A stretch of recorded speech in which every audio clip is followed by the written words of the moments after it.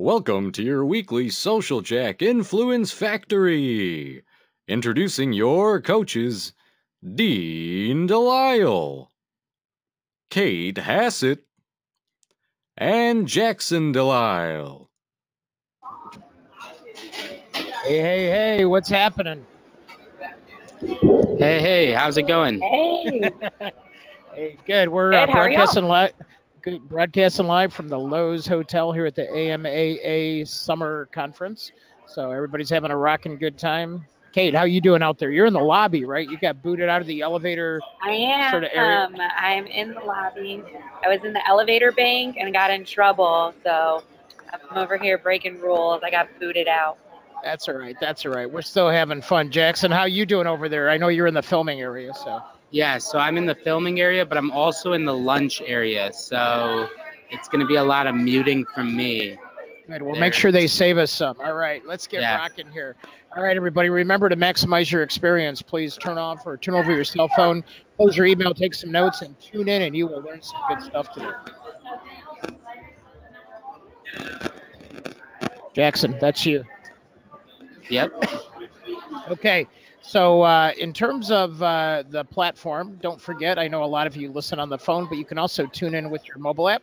Just download the GoToWebinar app, and you will be able to easily get into the program. And then also, Jackson, where do we feature the program after it's recorded? Yeah, so after it's been recorded, we upload it to YouTube so you can watch the recording, and then you can listen to the recording on iTunes, Google Play, Stitcher, Spreaker, and SoundCloud. And if you subscribe, you could get notified as soon as the podcast goes up. So make sure to do that. Awesome. And Kate, if people want to play with us on social, what does that look like? Yeah, so we live tweet every Influence Factory on Twitter. Follow the hashtag Influence Factory. And of course, the most engaged wins the Starbucks gift card. So make sure you're doing that. We also are on Facebook and LinkedIn using the same hashtag. So follow us. Rock on. All right. And don't forget Social Jack members for conferences like this. You can save 50% off most of the conferences that we have access to or that we're at. And we do over 400 broadcasts a year. So if you want access to any of those, you just have to let us know. We'll always make sure that we get you discounted or free access passes. It's part of being a Social Jack member. Yeah, so make sure to check your inbox for those discount codes that Dean was talking about. Yeah, right on. For upcoming events, we have the Alliance, which we are here now, the AMAA Summer Conference 2018. It's been a great conference so far, and I'm excited for the rest of today and tomorrow. So yeah, it's been a great conference so far. We have this coming up tomorrow, how to get qualified referrals with LinkedIn, the Business Advisor Edition. So make sure to go to socialforadvisors.com to register for that, and we will actually register all of you. If you do not want to be registered, please let us know in the chat section. Just say no or no thank you, and we'll make sure to get those of you who want into that webinar.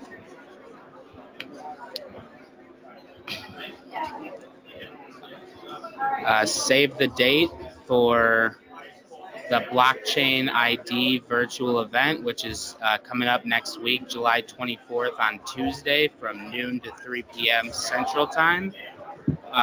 Dean and Brett will be flying out to the Cannabis Business Summit on July 25th to the 27th. Out in, where is that? San Jose? San Jose will be interviewing all the Fortune 500 influencers, and then there's a lot of other influencers that are now in the cannabis space. So, yeah, so then we have the Chicago's Best and Brightest, which is Friday, July 27th. If you're going to that, I will see you there. I'll be there with Kate and Alex. And the SMSS virtual event is coming up next month, Thursday, August 14th from noon to 4 p.m. Central Time. Yeah, there's a lot of big brands on that show, too, so we'll make sure everybody gets involved. So. Yeah, they've been, and on the blockchain one, they got a lot of big names on there as well. So if you follow blockchain, you're definitely going to see. And Jackson, are all those listed on our site? So they can just go to a Social Jack site and they'll see those events? Yes, if you go to our Social Jack events page, then you will see all of these and you can register directly from there. Good. And if you need discounts, just ask. And now for the news. Kate, what do we have today on Facebook makes it easier to create ads on the go with Ads Manager enhancement for mobile? Kate?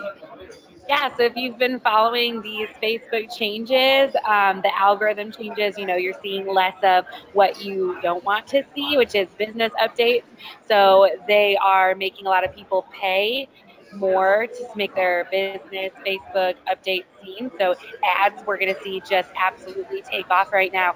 And in the answer to people saying that they don't really know how to do it, they're making a lot easier to do it from your mobile phone on the go. So they've put in some new tools to kind of help you, one of which is the text overlay, letting you put the words on top of the ad so it kind of looks a little more official. So this is a really nice tool to be able to take a video, a picture right from your phone, make it into an ad, and make it look nice with less of a budget. Also, that have come out, image cropper, shapes and stickers, which is going to help you put logos right on top of your picture or your video. But my favorite is that they put in a template tool. So if it's your first time trying to use Facebook ads, you have no idea what you're doing, you actually can build from a template. So it's never been easier to get started with Facebook ads. Of course, we know from working with our clients, doing them, that it's one of the most. Okay, Kate, you're breaking up on us. You're breaking up on us. Kate, you're breaking up on us, so we're going to go ahead and send that article out so that everybody can read the rest of it for themselves. But thank you for covering it. If you go to app.socialjack.com, you will see in our resource center.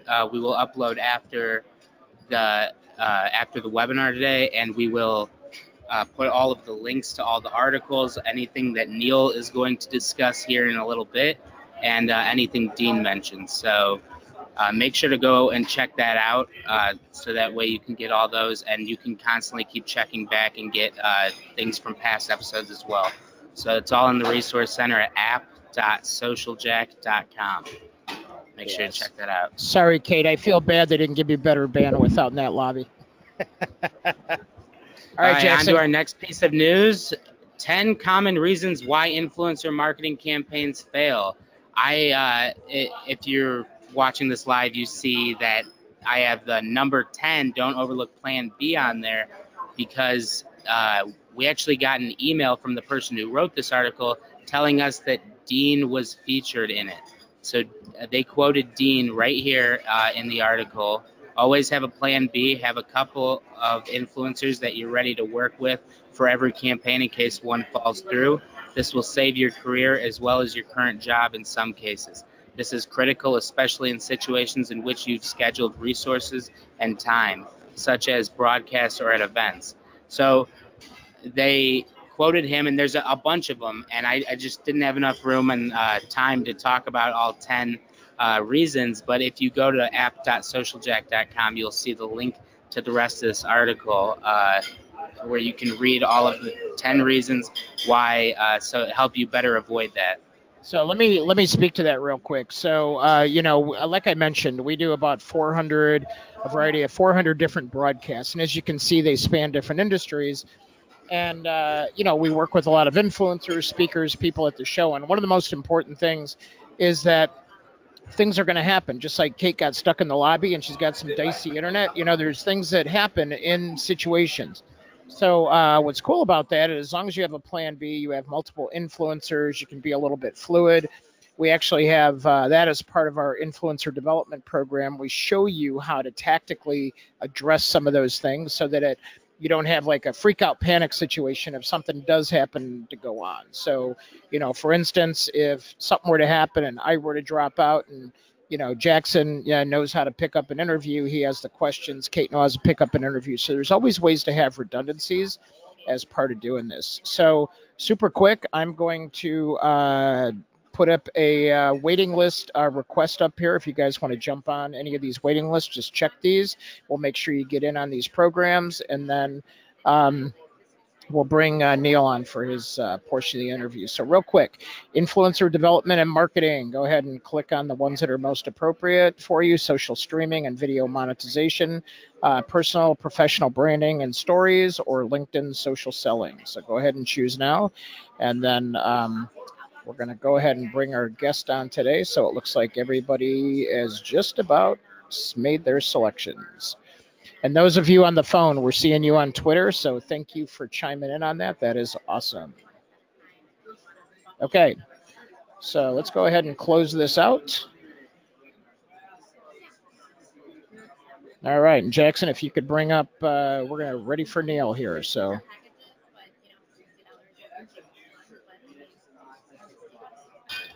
All right, so I want to welcome Neil Schaefer, who I've known. I think we met at Social Media Strategy Summit. He serves on the executive board for his son's elementary school PTA as a historian, which I think is super cool. Treasurer of his son's soccer club, speaks fluent Japanese and Mandarin, and also tries to limit himself to 4 cups of coffee a day and limit himself to 2 bottles of wine a week. And I try to do that myself. So Neil, welcome. Great to have you on. And here he comes. There he is. What's happening, man? I'm muted here. There we go. Okay. There you go. Hey, how's it going? Good, man. I love that poster in the back. Have you always had that, the I Want to Believe poster?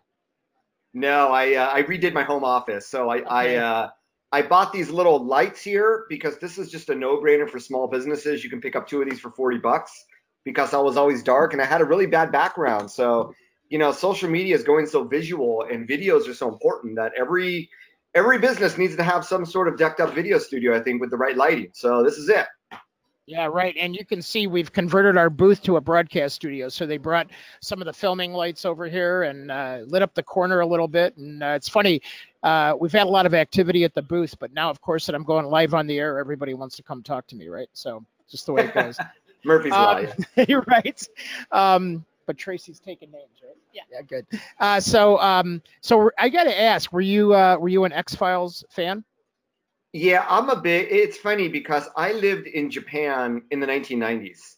So I got back to the US in 2005. So I missed out on all this US popular culture. So I've been going back and watching like Seinfeld and How I Met Your Mother. I just finally watched all of Sex and the City, right? So X-Files is another one. And it's just, it's one of those classic, really intelligent, just awesome. I mean, Mulder is such a great character. So yeah. Gosh.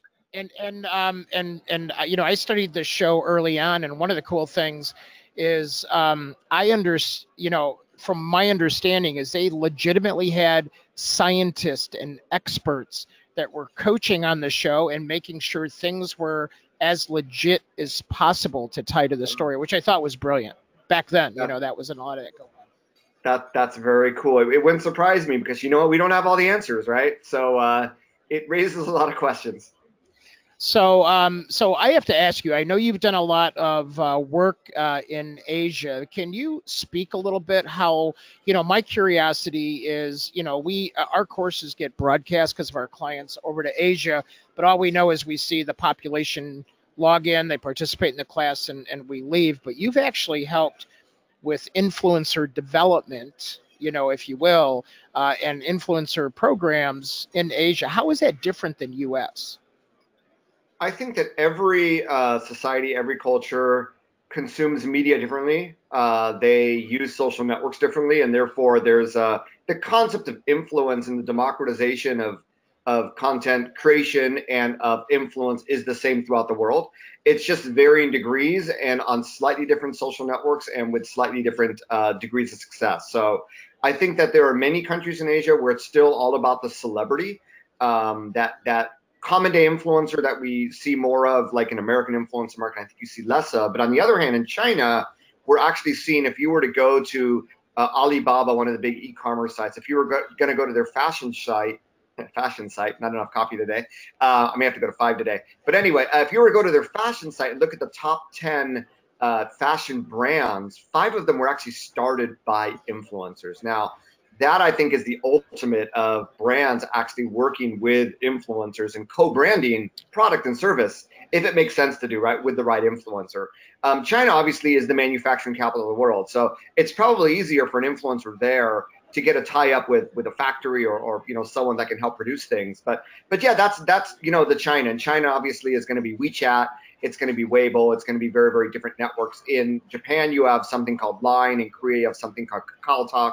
I think Southeast Asia is probably the closest here, and I'd say they probably use social media. And in fact, they spend more time on social media than we do here in the United States. So Wow. it's actually, yeah. And I think like Philippines is like one of the most, if not the most active, country in the world in terms of social media. So yeah, it's different, yet it's the same. And that's what I love about this business, because it's always changing. And when you take, it's going to vary in terms of adoption and maturity by industry. If we just look at the United States, like B2C versus B2B, and then within B2B, but then when you take a look at different countries, and then we talk about Europe, it's really exciting. But it's all sort of developing, right, in different ways, but it's all moving forward. And I think a lot of brands and professionals have a lot of value, obviously, from what you're doing there at Social Jack, and hopefully through what I'm doing as well. Yeah, absolutely. So I'm fascinated. I had a gentleman actually from China that was at our booth yesterday, and I told him I was going to have you on and showed him your website and stuff, and said, this is my guy that, I said, I've taught in Asia, but Neil's like fluid. You're like my ambassador if anything's going to happen between here and Asia. So WeChat, I'm not as familiar. So do you maintain WeChat? Is that like a Facebook level interaction thing, or tell us a little bit how that's different or the same? So beginning in 2012, 2013, social media began to go visual. And obviously it not only went visual, but it went mobile. So you look at the second most popular social network, Instagram, is purely mobile, right? Right. We had Snapchat come about. We have what we call mobile messaging apps like Messenger and WhatsApp, right? That Facebook owns them all. I mean, Facebook, Instagram, WhatsApp, Messenger, it's all under the Facebook umbrella. And what you have is with WeChat, WeChat is the one social network that I believe Facebook looks at regularly and looks for features to emulate. I think they've done the same with Line. And what WeChat is it's a combination of everything Facebook has, everything WhatsApp has, everything Facebook Messenger has. Add in support for HTML5 apps, so you can actually create your own website within WeChat, so you don't have to go out of it. Add in every feature that is available on a smartphone, like QR codes, location-based services. Add all of that in, and you basically have WeChat, where brands will do everything there. You'll order through the site on WeChat. You'll get customer support through WeChat. You'll do mobile commerce. You'll go to the dumpling restaurant in Shanghai and just put your phone down, and through WeChat, you'll pay for the order there. And that's really astonished a lot of Americans that have gone over there. So WeChat is clearly the most advanced social network on earth today. Wow. And whenever I present on social, hey, Neil, what's the future? It's like, that is the future. And we've seen Facebook do some things. They finally started to open up Messenger to businesses, right? You can now advertise on Messenger, and we have the chats, the bots coming, the chat bots. Slowly, Facebook is going to work in that direction. The problem with Facebook, it's sort of like the problem that I have. I don't know if you have this problem, Dean, but I think a lot of us in social media have, is I have like Maximize Social Business, right? I have neilschaefer.com. I have this Maximize Your Social brand that I've had. I used to have a windmill networking brand, and Facebook has all these different properties, right? And if they were to put them all together in one, would it be successful or not? I don't know, but I think that's really the only way to compete with WeChat, is really to get it all together in one. Facebook has developed these individually, whereas WeChat, like Instagram, I mean, it started with mobile first, right? And it started with integrating all this functionality. So it's really hard for Facebook to compete with it, because they have to maintain four different code streams and what have you. But yeah, that's the future, and that's what, we could say Weibo is a lot like Twitter, for instance, and some of these networks are very similar to other networks, but WeChat is really in a league of its own. Yeah, that's interesting. So I want to take it back to networkers. So you being one of our networkers, I want to thank you for your influence. I love your news, and we read your blog all the time and pass it around. So love your Thank stuff. you.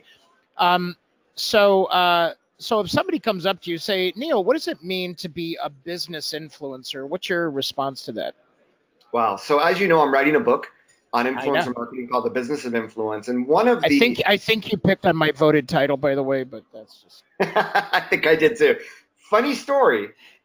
Funny story. About 2 months ago, I got a tweet from a gentleman. He's actually a gentleman in the PR space in the UK. That's sort of a thought leader there. His name is Philip Sheldrake. And he's like, nice name for a title. And he added a link, right? I usually, to be honest with you, I usually like don't click on a lot of links that I see when people right. message me because it's a lot of spam, right? And I totally forgot about him. And I'm like, hey, thanks for the compliment. And he tweeted me back. He's like, no, Neil, did you actually click on the link? And when I clicked on it, I went to the Amazon UK store, and he wrote a book with the exact same name back in like No. 2012. Yeah, and I did my research, and it didn't show up in Amazon USA because he's based in the UK, but it shows up there. So it's like, and he's like, I'm totally okay if you want to use the same name, and I'm like, no, I can't do that. And he's like I said, he's well respected. So you'll probably see, he gave me approval over the tweet to use the same name, but you're probably going to see some changes. But anyway, moving forward, one of the key concepts of networking and going into influencer marketing is obviously it's about these relationships and networking and engaging with influencers. But at the end of the day, the more influential your business is in that community, the more influence you have, the easier it's going to be for you to work with other influencers because they see greater ROI, greater advantages of working with you as a brand. It's like anyone wants to work with Ritz-Carlton, but you may not want to work with the local motel down the street that isn't a global chain, right?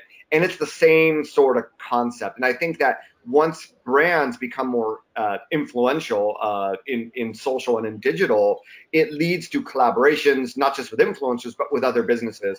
It leads to purchasing negotiations where it may work to your benefit because they see you as being a socially infused business where through word of mouth, maybe the products that they have are gonna sell more, get more viral spread, whatever it is. So the concept of businesses should becoming more influential is sort of a key component. So what is business influence? Obviously it's the whole concept of influence is that you have some sort of influence over a community of targeted people that you want to become your customer or your partner or your employee, whatever it might be. The notion of influence is if you do something, if you send out a call to action, if you want some people to go to a website or to join an event, that they will do that, right? And I think that's the key thing. It's not about the number of followings you have. It's really about the quality and the people that will listen to you. And then of those people, how many of them are such an advocate of you, such a fan of you, that they're going to spread the word on your behalf without you even saying anything. One of the musicians that I worked with early on in my career, he created an account for his fans, and it's run by a fan. And it's a fan that does it for free, right? I mean, maybe whenever he goes to Mexico, they get free tickets, maybe for the friends. But it's because they're so passionate about this artist, they're more than happy to do that. And through that, obviously, he has now a direct line of influence. And then from the fans, he gets further influence as they promote him to their friends. So yeah, I was going to start actually, Dean, as I was thinking I was making my third cup of coffee for today. The whole thing that I think that a lot of marketers have been misled and miseducated in influencer marketing. And part of what's really lighting a fire under my behind to finish this book as soon as I can is that really, influencer marketing today is very different than before. And part of this is historical context. So I go back to when I was a senior at Amherst College, and I just gotten back from Beijing, and I saw the Tiananmen demonstrations, and I was going to write my senior thesis on the new youth generation of China at the time and the Tiananmen demonstrations, and try to pull from popular culture what were the trends that led to this. And my dad, who's like an intellectual, he was an elementary school teacher, right? MA education, NYU. He goes, Neil, don't you think you need a little bit more historical perspective? You need a little bit more time to seep in, to really understand the historical implications. And that is really how everybody needs to think about social media. So yesterday, I need to make some graphics for a webinar promotion I'm going to be doing. So I go to these like always updated image size sites, and they still have like Google Plus above Twitter and LinkedIn, right? It's like this was written 5 years ago. Google Plus, and I think most marketers would agree, is pretty much irrelevant today. So influencer marketing, just fast forward to today, it's just very different because organic social is pretty much dead. Paid social, and I agree that you can still get great results with Facebook, but it's only going to become more expensive, right? And the things that you used to be able to do, I mean, you can try further retargeting and further creation of micro targeting and what have you, and try to optimize that. But the long story short is it's really becoming pay to play. So what are other ways in which you can leverage social, you can leverage digital to get the word out about your company? And that's where influencer marketing comes in. So it's less about, we'll give away 10 handbags and we'll invite people to post about it. It's more of this critical way of being heard through the noise. And or sunglasses. We give away influencer shades. That's right. I still have mine. But it's really about, at the end of the day, an ad is an ad. And everybody who flips through Instagram spots the ads really quickly. And the ads are getting better, don't get me wrong. Right. But people still have they don't trust content that comes from people like them. They trust that way more than they do an ad, even if it's coming from a well-known brand. It's still an ad. And I think the younger the generation, the more they put that trust in people like them. They're digital natives. They've grown up watching starting at elementary school, junior high school, of like gamers and YouTube videos and getting to know them as like the go-to people. Then in high school, then in college, Snapchat, Instagram, YouTubers. And that's it, right? It's just right. a very, very different paradigm. And that's, I think, the historical perspective we need to understand influencer marketing today and the potential benefit for any business, not just consumer-facing brands, but B2B brands, nonprofits, even I would argue governments. Oh, for sure. And one other thing that's near and dear to my heart, and I think this is, I come from a long history of technology dating back to the 80s. Remember punch cards? That's where I come from. So nice. I'm from the past. I learned Pascal in high school. So did you? Yeah. I was basic assembler, COBOL, and RPG, but that's a whole different life away. Man. I know. So back then, and even through the 90s with technology, it seemed like people were sort of protective, like it was like close to the vest. They didn't share as much. And even though we had Comdex and all these big conferences, it just seemed like it wasn't collaborative. And then all of a sudden, it feels like in the last 10 years, and like Social Media Strategy Summit where we met, it's like people were, ask them anything, they'll tell you how they do it. They'll tell you what they're doing, and it's like, it's almost like it's moving so fast, so much that it's sort of cool as long as you have a partner mindset. And in your blog here, you talked about community, not campaign, which I love. So I quote you on this just so you know, but I said, so can you speak more to that, like the openness and the willingness to partner and sort of why that is so important to an influencer as a developing influencer?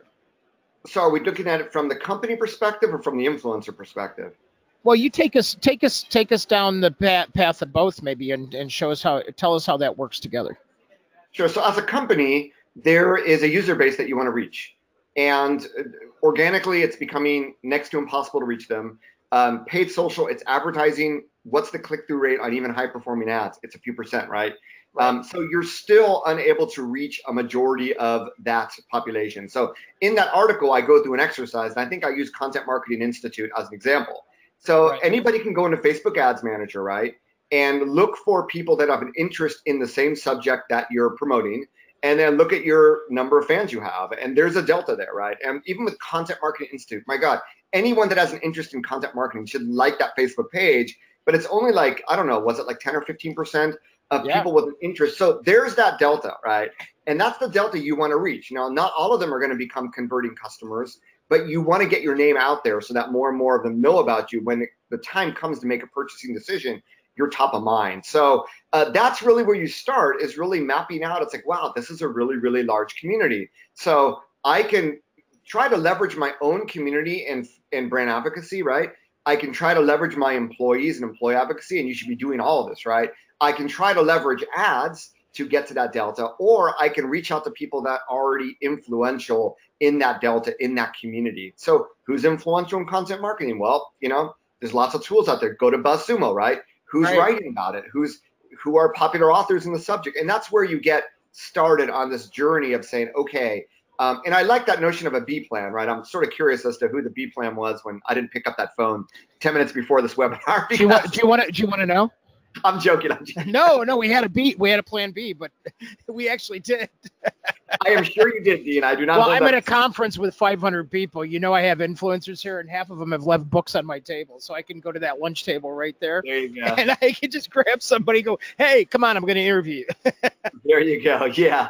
I don't pick up phone. I don't pick up the phone from numbers I don't recognize. So sorry about that. No. It's all good, man. But But getting back to that point, you're not saying, oh, there's only like 5 influencers, right? You have, when you start to analyze it, you're going to have like celebrities, like untouchables, right?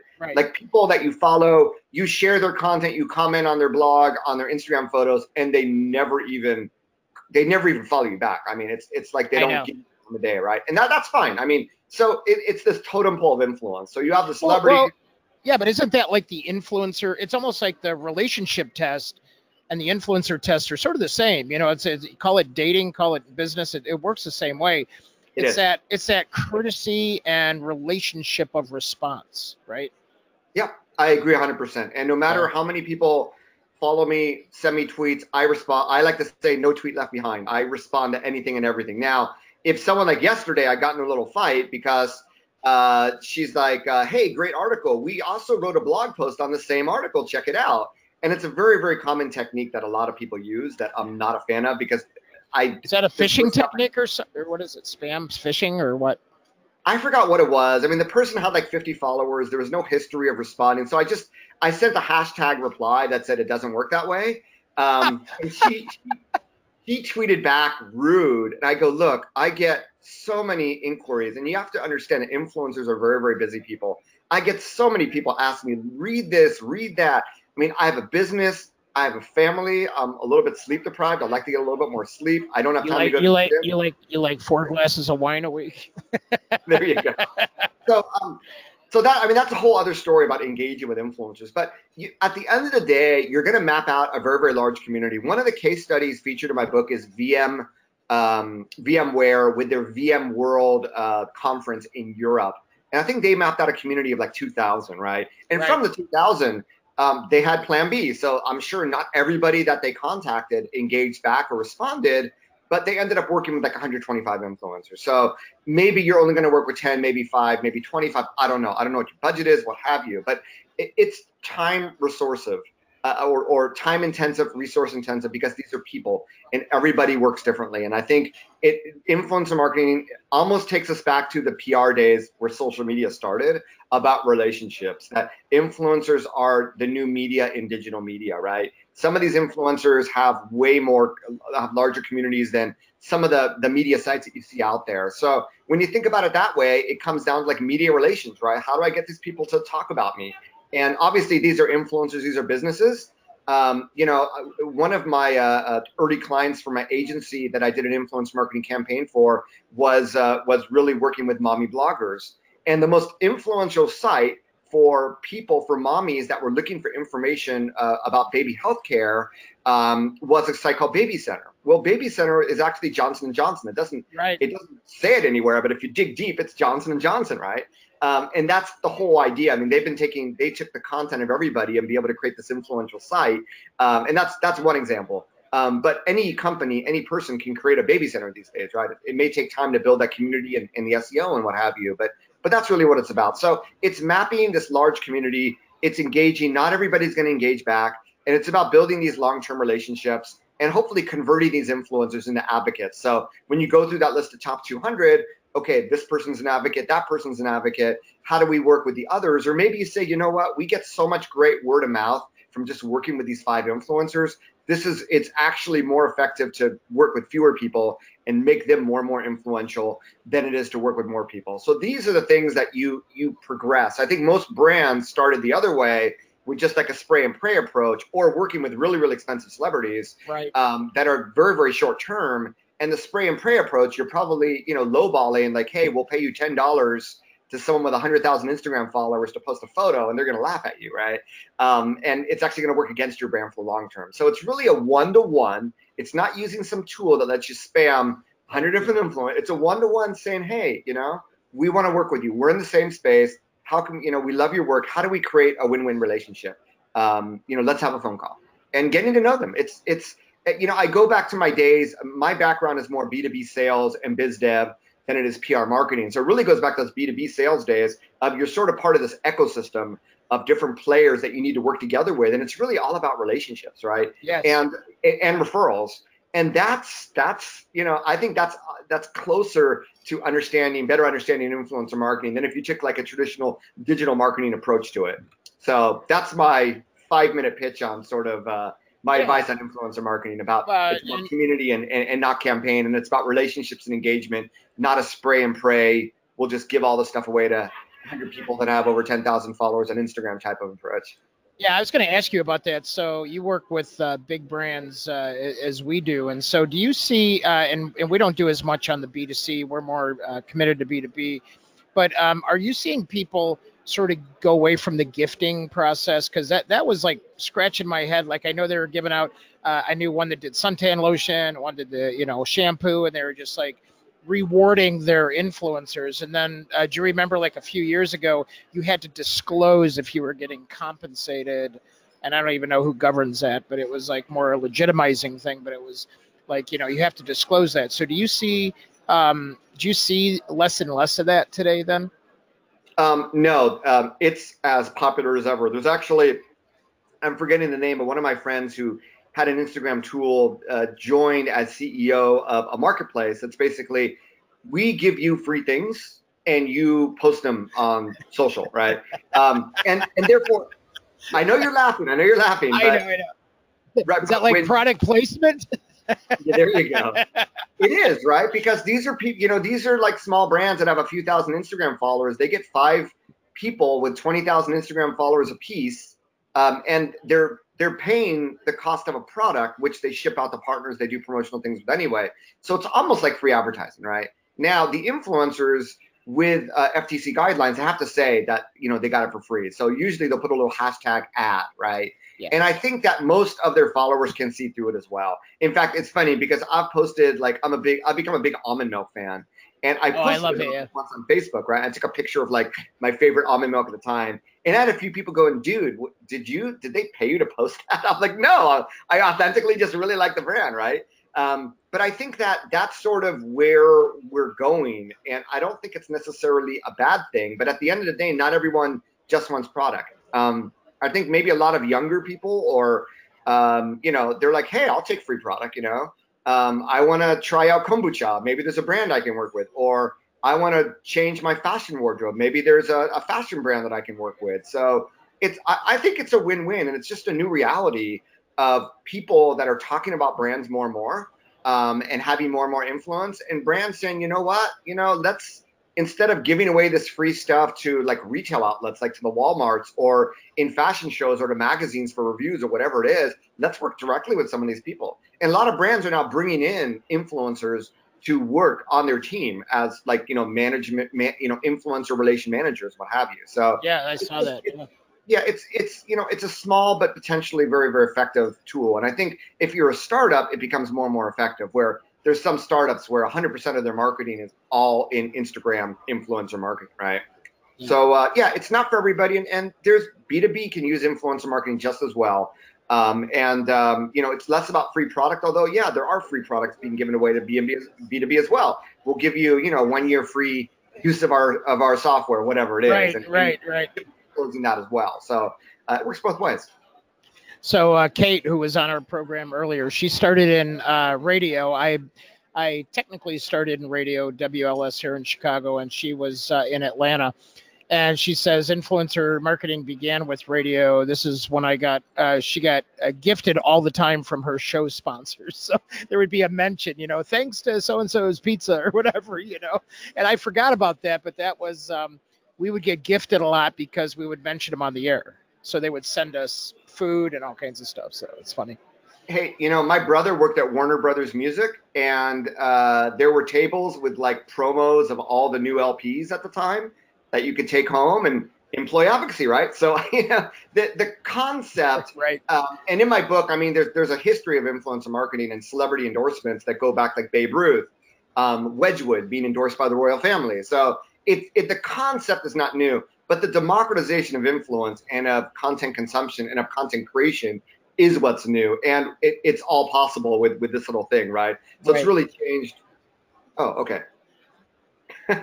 Sorry about that. Got a little notification there. But yeah, I mean, and that's the difference, and that's what I think you need to realize. Once you realize that, I mean, it's why we do content marketing, right? It's why companies are giving away so much information. They're giving back, backstage glimpses of what they do. They're talking about their employees. It's all, and working with influencers is just another aspect of that, I believe. Yeah, and you've been probably talking content as long as I've been talking about punch cards. It's a joke, but are you still a fan of the whole? Remember how like about I think maybe 6 or 7 years now, maybe it wasn't that far, but like snackable content and things like that with, written versus video versus audio. What's your sort of feel on what's working, what's not working? Is there a good combo? That's a great question. I think, I'm working with a Japanese client that just has little content, right? So when you have little Like content, that mean they're starting out with very little to begin with? yeah. Okay. So not everybody is investing in content. I mean, the US is way ahead in this aspect. Right. There's still a lot of companies out there, especially B2B, and this is a B2B company, that just don't have the content, or maybe they have the content, but it's not the type of content that's going to work well in conjunction with an inbound marketing strategy, right? So I would say, make content, right? Make content, not war. And once you get to a point where I think really the key point is, are you blogging? Are you able to make something like once a week, right?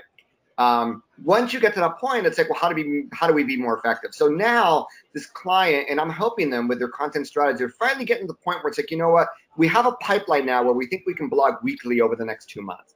Awesome. Now we need, when it comes to social, we need visual content. We need photos, we need video. So fortunately, they're doing an event that I'm going to be speaking at in Tokyo actually next month. I fly out next week, where it's like, let me help you just create gobs of content on this day, because it's going to be a great event, great education. It's going to push forward our agenda. So it's looking for those opportunities. Maybe it's events. And the whole thing is, when you publish the content, it doesn't have to be real time. And you can, hoard content in one event or over 1 week that you can drip out over the course of time, right? But yeah, that visual content, when it comes to, I mean, first of all, you need a visual voice. If Right. you want to take advantage of Instagram, if you want to leverage the real estate that a Twitter or a LinkedIn or a Facebook gives you, you need to have visual. And we know that videos are more engaging than photos, but videos are going to be more difficult to create from not only a technical, but also what the heck are you going to talk about over the course of a minute for Instagram, even 20 seconds for an Instagram story. So it becomes quite challenging. And therefore, I'd say sort of that visual content is phase 2. Phase 1 is start getting the content, get your big rock content that actually feeds lead generation, whatever it is. That's only the beginning. And then once you have it, it's like, well, is that content already old? Are you, my rule of thumb is, big rock content every quarter, right? And from that big rock content, hopefully you can create 12 blog posts, right? And that all lead to this downloadable asset. If you have that in place, next is the visual, which can play a role not only in the social engagement, but also helping you reach that big rock content marketing goal as well. And that's really, I believe, the barometer that, I don't know how many companies are there. I know companies with a lot of budgets can get there, but for a lot of small businesses out there, that's very difficult. So I wouldn't go overboard with the visual right now. I don't think Instagram is for B2B yet. But as we know, it's not about B2B. It's about people within businesses doing business with people within businesses. So there is a rule, right? And I know that when I do social selling trainings, recently the number one question I get asked, or the number one social network I get asked, is Instagram, because salespeople in their 20s and 30s are on it, right? They're on it more than any other. Right. Like, right? And yes, there are ways of leveraging it. So whereas everybody has lost that historical perspective, they're still talking social selling back in 2012, where it's all about LinkedIn. Not everybody's on LinkedIn all the time. I wish they were, but it's not the case. So, so that's in a nutshell, that's my sort of take on content and sort of that visual text. I mean, the web is moving visual without a doubt. and companies need to get there. And B2B is going to be the late adopter, the final frontier. And I think they're going to get there. And that's going to take time. So don't like, lose sleep over it, but just in the back of your mind, be thinking, be looking at, are other companies in your industry doing it? I have a nonprofit client in the diabetes space, and now they're seeing clients or competitors. Now half their competitors are posting daily on Instagram, and they've yet to open an account on Instagram. So it's like, you know what? There's a community there, right? We mapped out this community, and we know that they're there because our competitors are creating communities there. So that's a sign. And one of my other clients, this is B2C, they're a hair color client, and they found that their competitors were posting more frequently on Instagram than on Facebook today, and just getting way more engagement. So the world is changing, right? And we got to change with it. B2B is not there yet. I think it's going to get there, but I will also say, I think LinkedIn is more important than ever. And I see engagement on LinkedIn and visibility on LinkedIn that is way beyond Facebook and Twitter. I would almost say LinkedIn is almost the second most engaging social network after Instagram, if you build the right community. And I'm not talking about company pages because it's pay to play on LinkedIn. I'm talking about personal profiles, which is why for my client, I run not only their company page, but I also help their CEO with their profile. And that's our number one marketing mechanism, marketing tool on LinkedIn. So you've got to leverage your people. And that's where we talk about employee advocacy. And if you are curious, one of the chapters in my influencer marketing book is going to be on the employee as influencer. And I think in B2B, that's really, really important to understand. So that employee advocacy does sort of fit into that. And I think, our clients don't use social media. It's like, well, they Google for information, right? And, who are the rock stars in your organization? They're the engineers, right? The technical people. Yes, absolutely. If they do a company event, people will come to listen to. Well, those are the people you got to work with to at least start with content creation, right? Maybe help them build a personal brand on social so that they can become more influential. And that's sort of the process, I think, that since a lot of your audience is B2B, that I think you need to take, and the sooner the better. Well, and I thought it was brilliant. Mary Rodriguez, and, she's now all of a sudden gone from social media. Now she's like the head of storytelling at Microsoft, and she's got all these engineers coming from the back room and bringing these personalities to the forefront. And I just think this has leaps to go in today's world. You agree? Like bringing people and creating those influencers from within. Yeah, it's sort of like when I was doing sales in Asia, what ended up moving deals forward, I would get to a certain point, and then I often use this tactic of my CEO is coming in from Ottawa, Canada next week. Do you think we can meet your executives, or can I meet your report to boss? And that often worked, right? Especially in Japan, the sense of sort of respect. Well, if the executive's coming out, I'll have my executive meet your executive. And it wasn't just the fact that we were able to move up that sales totem pole of influence, but also the fact that the CEO and the founder of this company had all these stories he could tell of why they developed certain products or how they help customers. So every company has just incredible IP in terms of stories that have yet to be told, and that has to come out. And what Microsoft is doing is just awesome. I think Intel has also done that. Some of the other big brands, but it's time for everybody to sort of tap into that.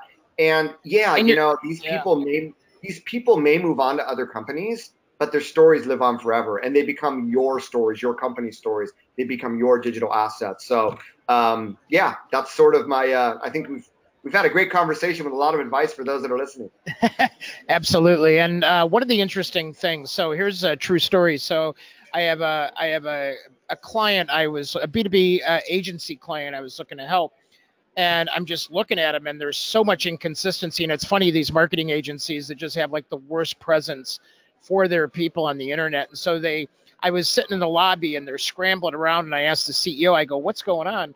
He goes, oh, we have this big client flying in, and we want to make sure the office looks good and everybody's good. So they're putting on this big show. And I go, but yeah, you've already blown it. You already look like shit on the internet. So. Yeah, I work with a B2B agency as well, and they're an agency of 60 employees, and they only had 3 on LinkedIn. I'm like, the number one, before I do anything, the number one thing you're going to do is and I created like training videos, what have you, teach them how to fill out their profile. You have to get as many of your employees as possible on LinkedIn so that when we're doing social selling, they're going to go back to your company page. How many employees, right? Who do we have that connects us?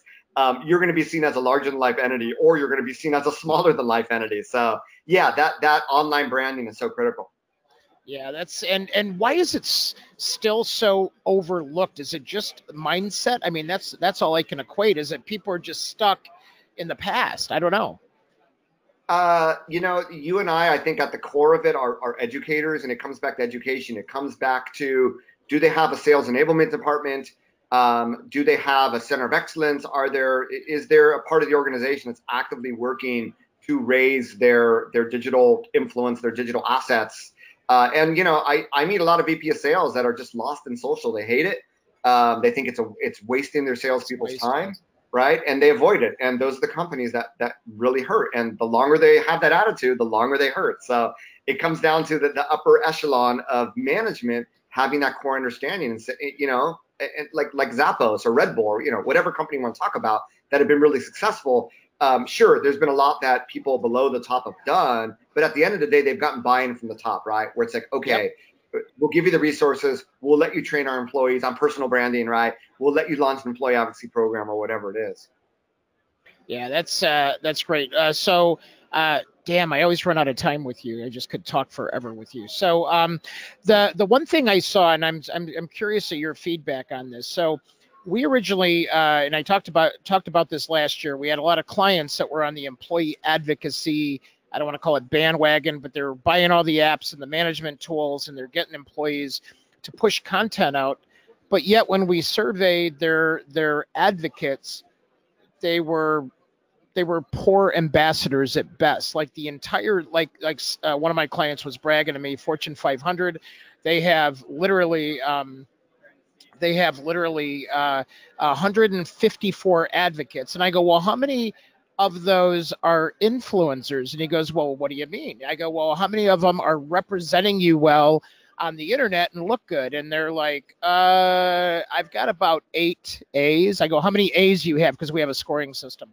I go, Sure. How many would you rate as A's? He goes, 8. I go, and the rest of them are just looking poor, sharing your content. What's your feedback? I mean, what do you tell people? Well, I think that there's two truths about employee advocacy. Number one is aim for 0.1% adoption rate when you begin. Right. In other words, how many employees do you have? If you have 1,000 employees, it's going to come down to like 10 people that are really going to join and become true advocates. So that's number one. It's not about the numbers, because if those 10 people, aggregate may have more followers than your brand's handle. The next thing is that, and I'm sort of losing my train of thought here. The next thing is that it requires education. Every successful employee advocacy program that I know of requires actual educating your employees on how to better leverage social media for professional branding and learning to use it as a professional. And companies need to invest in that. They need to buy your courses. They need to come to my classes and speeches and what have you. So that's what it comes down to.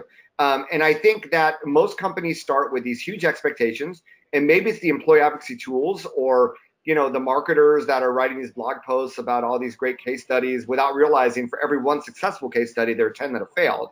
And really, understanding, expectations and starting with 0.1%, right? And not over expecting. And then that education piece and really working together. I think that a lot of employees are still like, well, am I going to get my wrist slapped if I talk about my company? Or there's still a lot of that. So, this point number 3 is at some point it requires people on top. It's like, my CEO doesn't even tweet. Why should I tweet? So it does require more and more executive oversight and executive buy-in and executive participation of saying, this is really important to our company. We see you as an employee for life. We're going to teach you some core professional skills that are only going to benefit you. You may leave the company a year from now, 2 years from now, but you're an employee for life. In the future, you may become our partner. You may introduce someone that becomes our employee, and you may become an employee again 5 or 10 years from now, right? Especially in a lot of these niche B2B industries, I find that people just move around from company to company and then they get bought out and they're back at the parent company, right? Right. It's really that realization. And it's, I'm not going to say karma because then people are going to say I'm like new age. But it is sort of, you're investing in something that's good, that's going to reap benefits for your company in the future, because people are going to, remember that. And they're going to see your company in a positive light forever, I believe. So those are the key things. Those are the key things that people really miss out on because they're chasing numbers. they're chasing results, when it's like, you know what, all this stuff takes time. Instead of building a community on social media, you're now building a community of employees that are going to advocate in your behalf. That's not something that happens overnight, right? It's a new type of relationship, and it's nowhere in the employee contact is it written, I'm going to tweet on your behalf. So you're asking people to do something new, and they're not getting paid to do it either. So you got to put all these things in perspective. And I want to emphasize, for God's sakes, train your people to be good advocates for themselves, for their own benefit as well as for the organization, right? I mean, you can't say that enough to people. But so Neil, it's always a delight having you on. I learned so much from you. Our people learn so much from you. So I just want to thank you from the bottom of my heart and appreciate you so much. In this, if people want to inquire more about the upcoming book, they want to, I know you have some cool things to download. The blog is always good. NeilSchaefer.com, is that the best site for them to go to? NeilSchaefer.com or my LinkedIn. And if you happen to have a case study that you'd like to submit for influencer marketing to potentially be featured in the book, or any questions, feel free to message me through LinkedIn or through my website. Yeah, there you go. And yes, love it. And everybody's going, great guest. Thanks, Neil. They love you. So it's like, good. Make sure you follow them and connect to them on LinkedIn. So for sure. Well, Dean, I have a lot of respect for what you're doing. And I've seen you be working the space for so long and helping so many businesses and professionals. So it's always an honor to be able to be on your show and keep in touch. Just keep doing what you're doing. Yeah, for sure. So real quick, we have a question up on the screen. We'll bring Kate and Jackson back. Hopefully Kate's bandwidth can survive the last few minutes. So are you a business influencer? And we have 100% yes. So I'm applauding everybody because everybody's a business influencer. It's just you have to decide where you're taking yourself from this moment next. So we encourage you to download Neil's info. Please follow him. Obviously, stay tuned into Social Jack. We're doing a lot of cool things. So with that, Kate, what did you take away from today? I just really like to hear Neil talk about this because, being at this show, especially and talking to these business professionals, this is kind of the same thing I'm saying. So it was a little bit of validation for me. But also I learned that I can LinkedIn message Neil and get in his book. So look out for that. There you go. Jackson, how about you? What'd you get? Quick takeaway. Yeah, so I was in and out a little bit, with all the people coming up to the booth. But I think my favorite thing he said was, we'll make content, not war. I thought that was funny. But that was also, I agree in the sense of what he said after is you have to create the content if it's not already there for you to use, if it's not already present. So I like that. And there were many more things that I could say. We just don't have time. All right. Well, and just adding on that, when he said that you can use chunks of content and repurpose them later, we teach our clients that too. So I loved that as well. Sorry to. No, that's cool. And our engagement winner for, at least with the live audience, is Debbie Rabin. So congratulations, Debbie. You'll be getting a Starbucks gift card. And then Kate, did we have any winners on Twitter? Yeah, her name is Miriam. She's a new follower. I think she came out of Neil's network. So I'm about to DM her for that, for Starbucks gift card. All right. And remember, engagement pays. So engage with Neil, engage with Social Jack, with myself and Kate and Jackson. And it's all about engagement, relationships. And as Neil said, it's about building community, not a campaign. I love that. So hashtag Neil Schaefer. Come on, everybody. I'm heading on a Twitter chat. So good luck. Keep in touch. All right. And we'll see you again. I'll be out in Chicago in October. Love to meet up when I'm out. Yes. Yeah. We'll see you. We'll buy the deep dish pizza. All right, Cubs everybody. versus White Sox. We'll root for the Cubs. Yeah. Thank you. All right. Good. Awesome. All right. Sayonara. Thanks, Neil. Bye-bye. Bye. All right. So thanks to all of our winners today, our participants, and everybody that's listening to the podcast. We love having you on. We love having you as part of our community. So with that being said, Kate, take us out. See you online. Thanks. We'll see you guys in the next episode. Take care. Bye.